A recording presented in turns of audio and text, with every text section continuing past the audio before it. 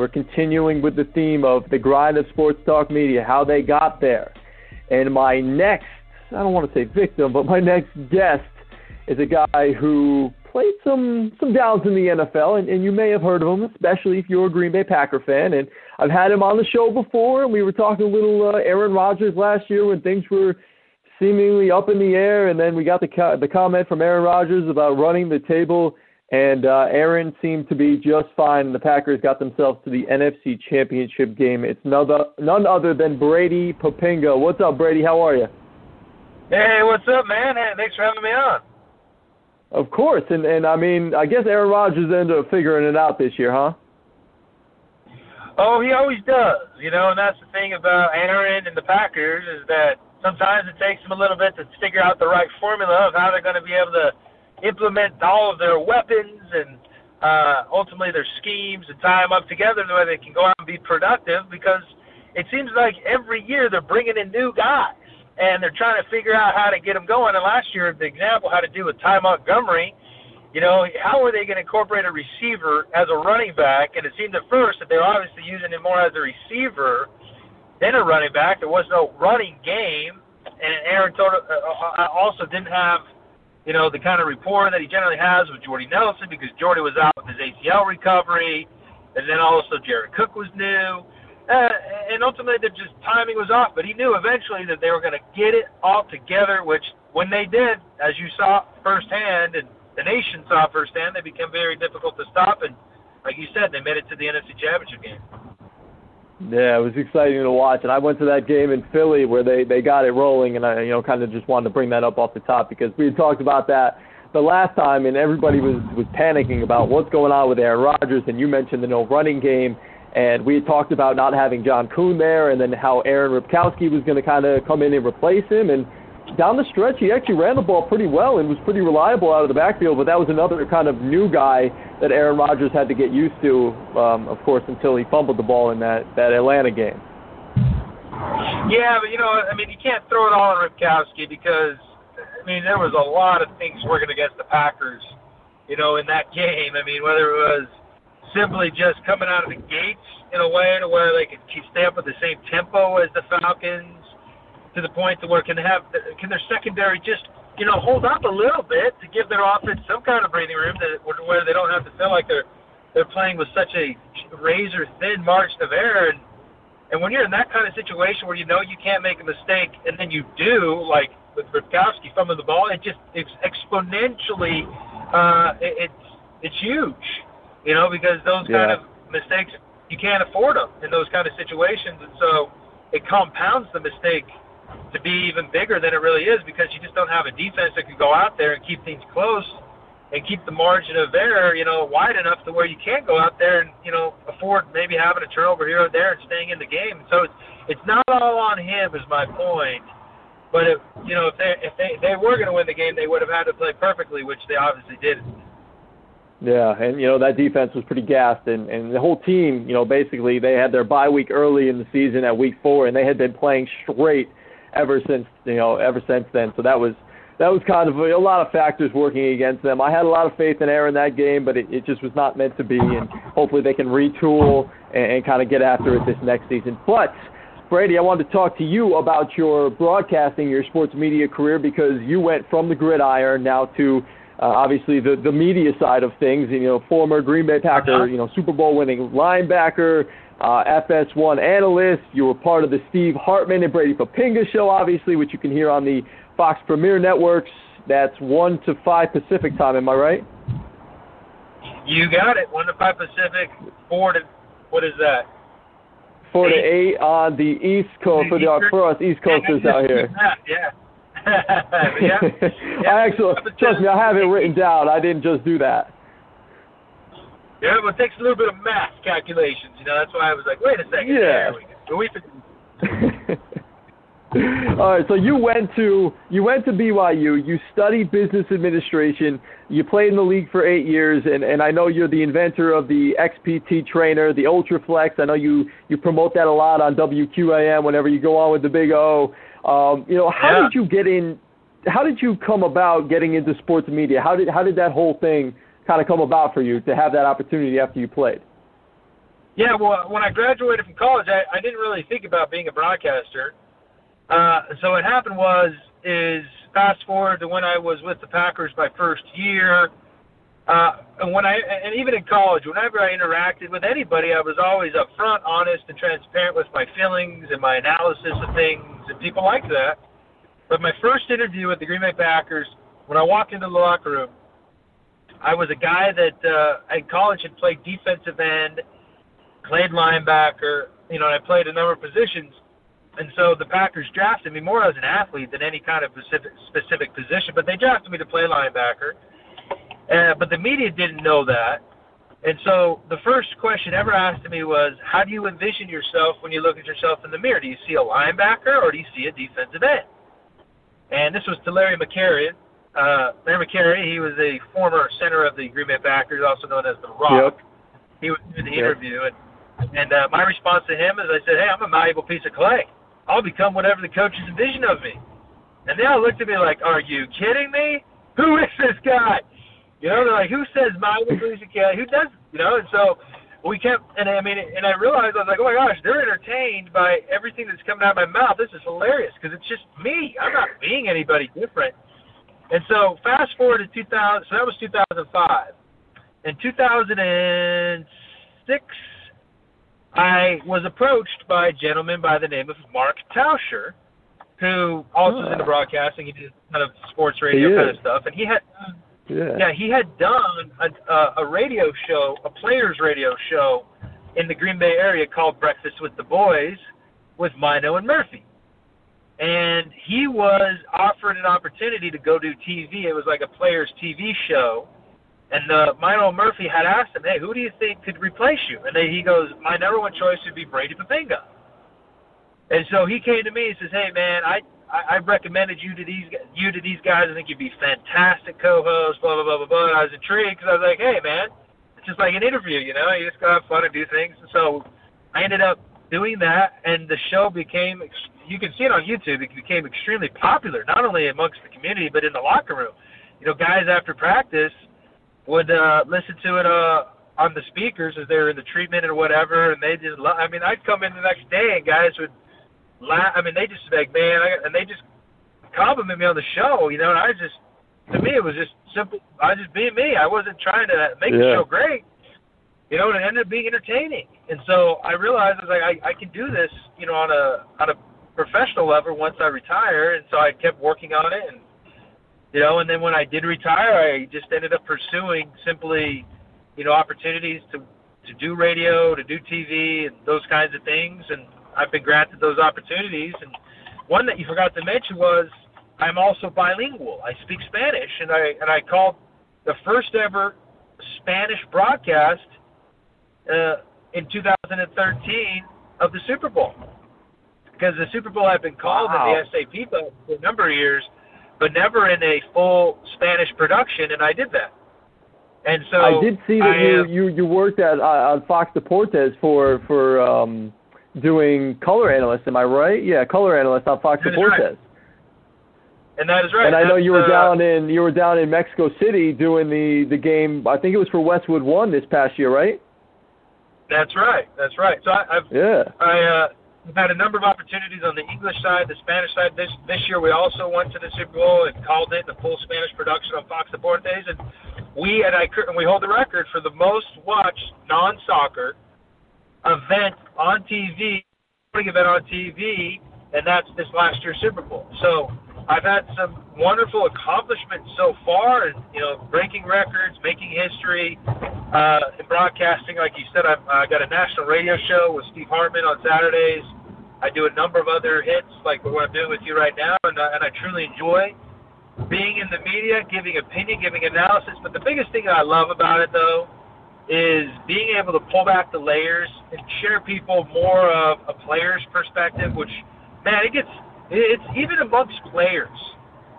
Guys have such a difficult time communicating, and also they have a difficult time of being fully honest and transparent because they don't want to hurt people's feelings, to where you don't get an unfiltered view into what really goes on, what really guys think from a player's perspective. And that's what I take pride on of my analysis, is whether or not I'm going to offend anybody, I'm going to give you my honest opinion of how I see it from how players see it, and you can take it or you can leave it. You know, that's my style that I do, and I enjoy that because one thing, like for example, when Aaron Rodgers and the Packers were struggling early on in the season, it had nothing to do with Aaron, and because a lot of people were going at his fundamentals and saying that his fundamentals were slipping. I was laughing so comically hard because if you broke down Aaron's game, he never has good, between quotation, quarterback fundamentals. He is he transcends quarterbacking in that sense because he is such a phenomenal talent. He never sets his feet. He never does those things like they talk about there's a certain kind of arc or trajectory of your shoulders, and he doesn't do all that. He doesn't have to because his arm is so strong, and he throws the ball off to so many different planes. And so anyway, I broke it down. I said, no, I've been in Jordy Nelson's shoes before. I know what goes on in the mind of a guy coming back from the ACL. He's not his same self, and he wasn't in the first year, which threw off his and Aaron's timing. And so it was for me, it was a situation where I felt like this is an opportunity to share a unfiltered, transparent reality of what's happening based off of my experiences versus, okay, I'm analyzing from afar what's going on. And I enjoy that because I do believe the fans should know what really is going on. And then also I think it's fair to the players to either, to make sure that they're being fairly assessed, whether for good or bad, based off of, what's really happening. And it wasn't unfair for Aaron to be criticized that his fundamentals were slipping because they never were. It wasn't a matter of fundamentals. It was a simple matter of timing with Jordy Nelson, and that's just one example of many. And that's why I also do football by football.com with Matt Chatham, who also is another former player who takes on the same kind of philosophical approach to broadcasting as I do, which is we try to, again, peel back the layers and give a football player's perspective on what's happening in football instead of always relying on what an analyst who never played the game is trying to decipher. Yeah, it's hard to do that with somebody who's never really played the game and been in those locker rooms and been in those situations. So you definitely do bring that unique sense of an opinion and obviously that firsthand knowledge of being in the locker rooms and being around those guys. And especially, last year when we even talked was about Aaron Rodgers, like you'd mentioned, where everybody was saying his fundamentals were off, and everybody's looking at me as a big Packer fan saying, what's wrong with your boy? What's wrong with your former MVP? What's going on? And I said, he's not doing anything different. And like you said, it was just kind of the timing and, Jordy Nelson trying to get back and all the new players around him. And, sometimes those things take some time. No question. And that's the thing that people don't realize with offensive football especially is it's so timing and rhythm based that if you throw off the timing and rhythm just ever so slightly, it will take an offense that is unstoppable and explosive and turn it into a wreck of an offense to where they can't even move the ball. And that's because they're unable to hit on those timing plays that are so dangerous. And see, with the Packers, getting into that, one of their timing plays that they love was when Jordy was healthy, and by the end of the year they got back to it, or these quick slant plays. And it's because Jordy was an expert, and Aaron has such a quick release of getting the ball out and so accurate that if a team lines up and a single high safety defense tries to man up out on the receivers, that kind of route concept is unstoppable if you can get it going, but it's all timing based. The receiver needs to be out of his break in the slant at just the right time as the ball is coming out of the hand of the quarterback. And the quarterback needs to be placed just in front of the receiver to where he can catch it and not break stride and run up the middle of the defense and beat the inside leverage of the receiver. But if that's off of 1 millisecond, that play becomes null and void, and all of a sudden you're now having difficulties being able to handle single high safety defenses.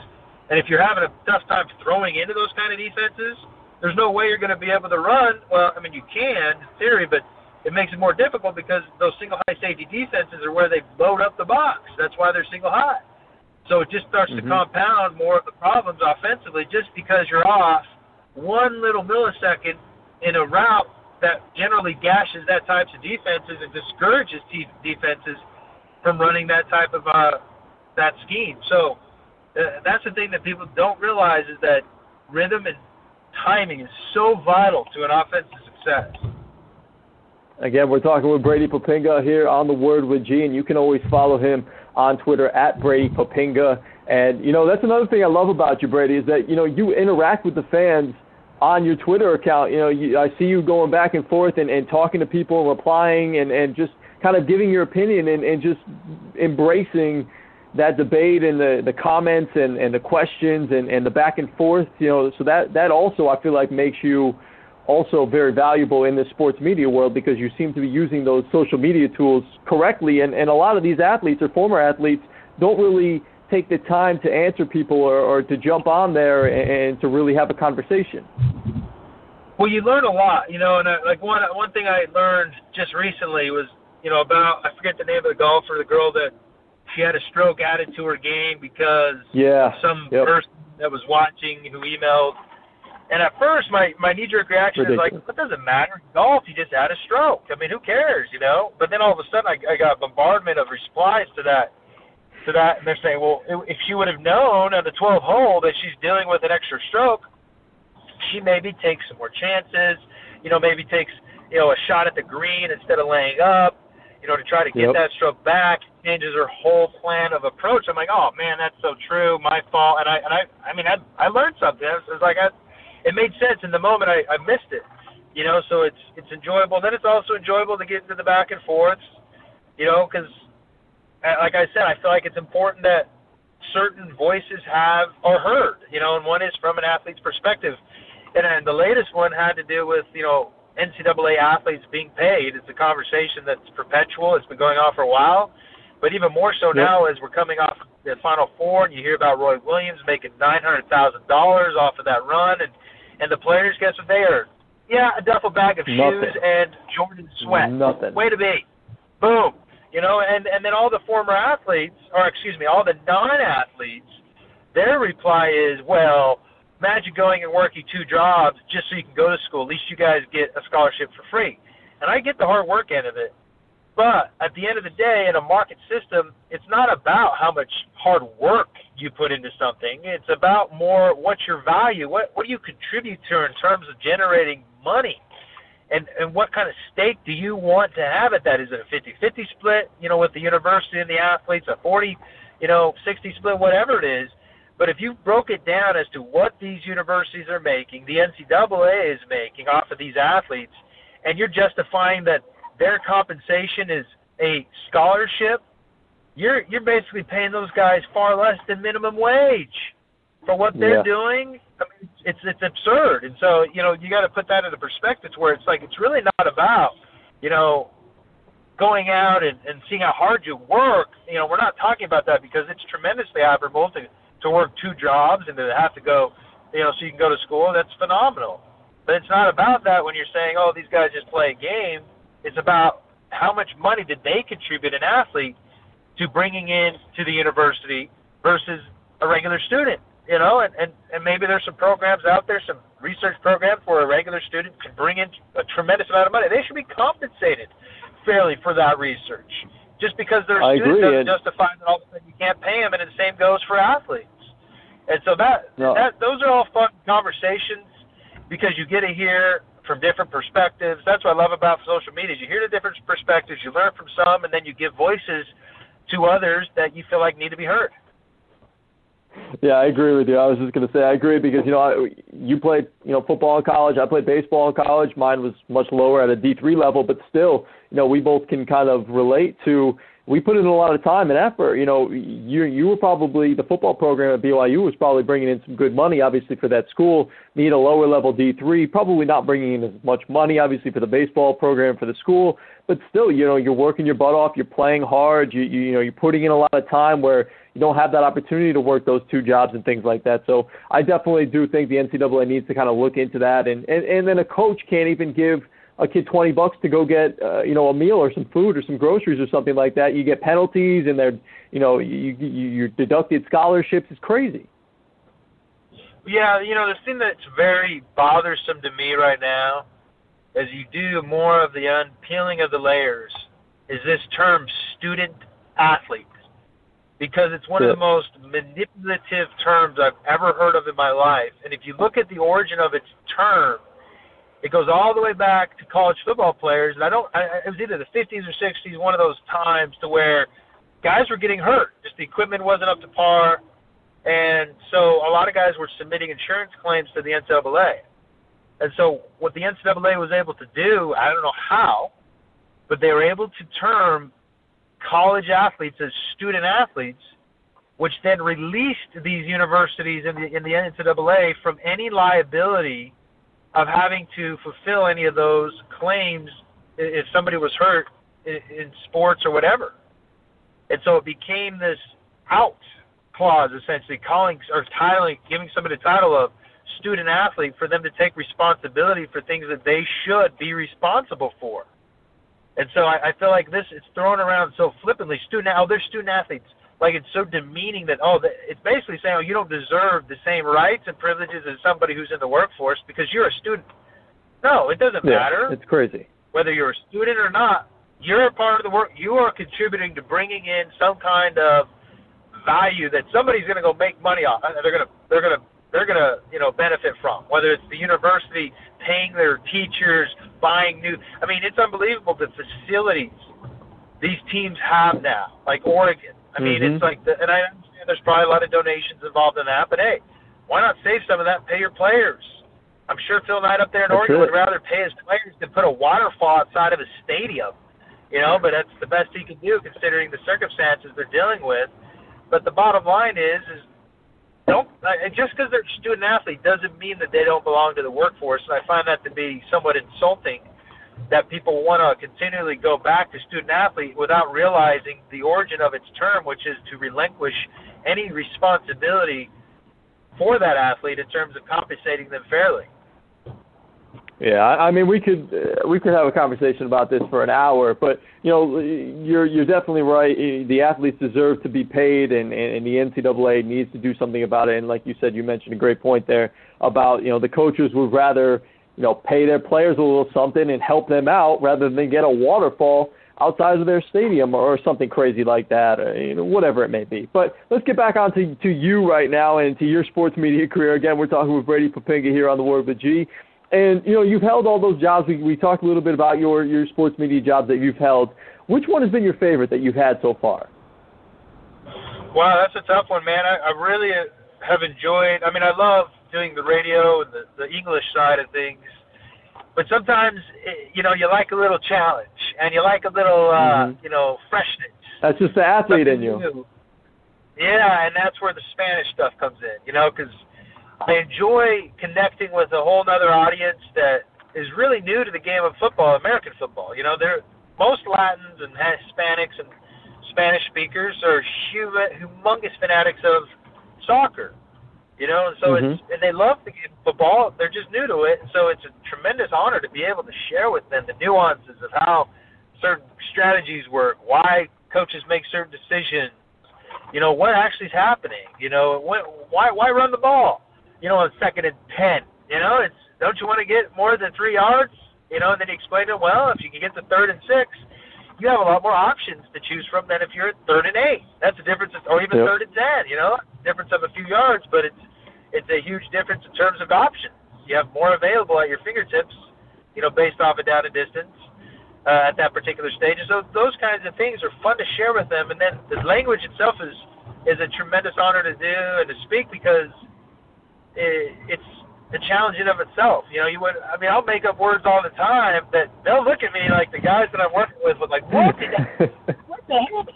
And it's usually a good indicator of, hey, you either said something that's really new to them because you did your extra research, or you just made something up that nobody understands, which is fine. A little Spanglish.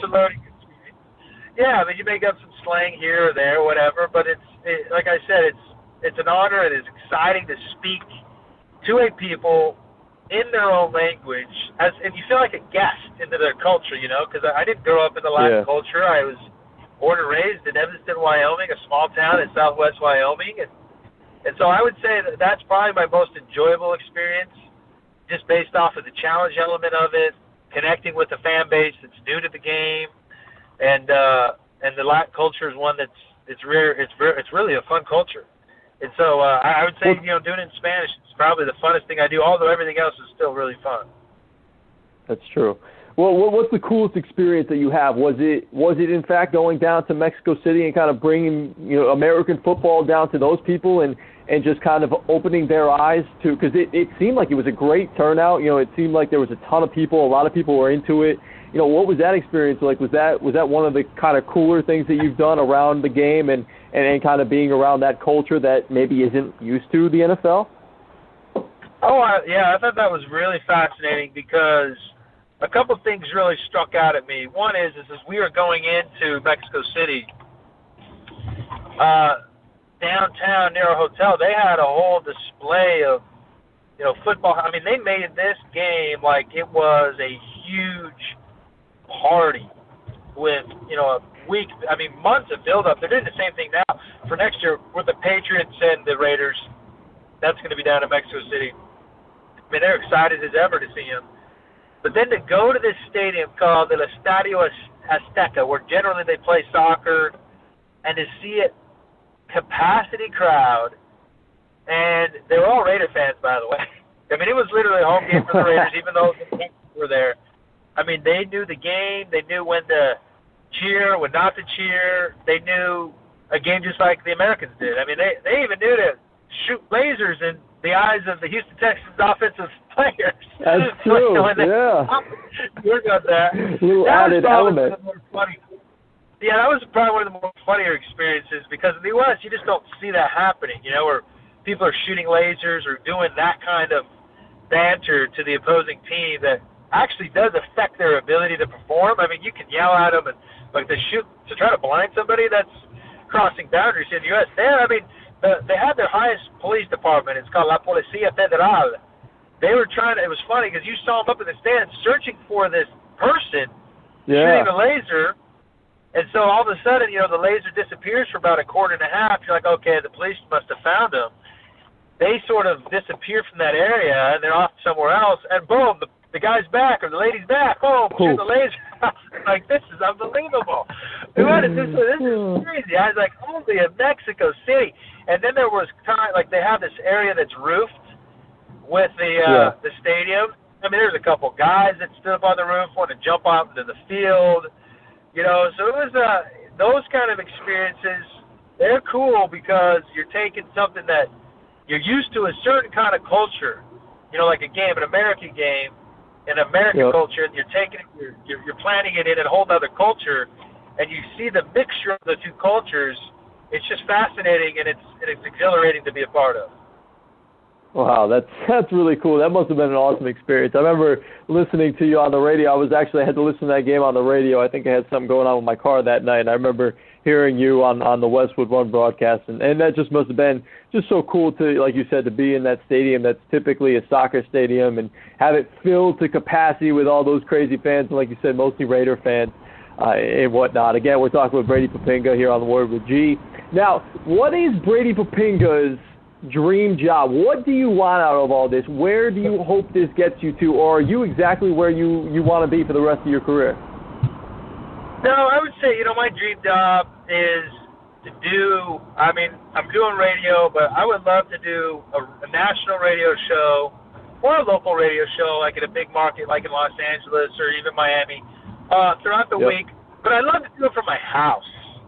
Like have the liberty and the...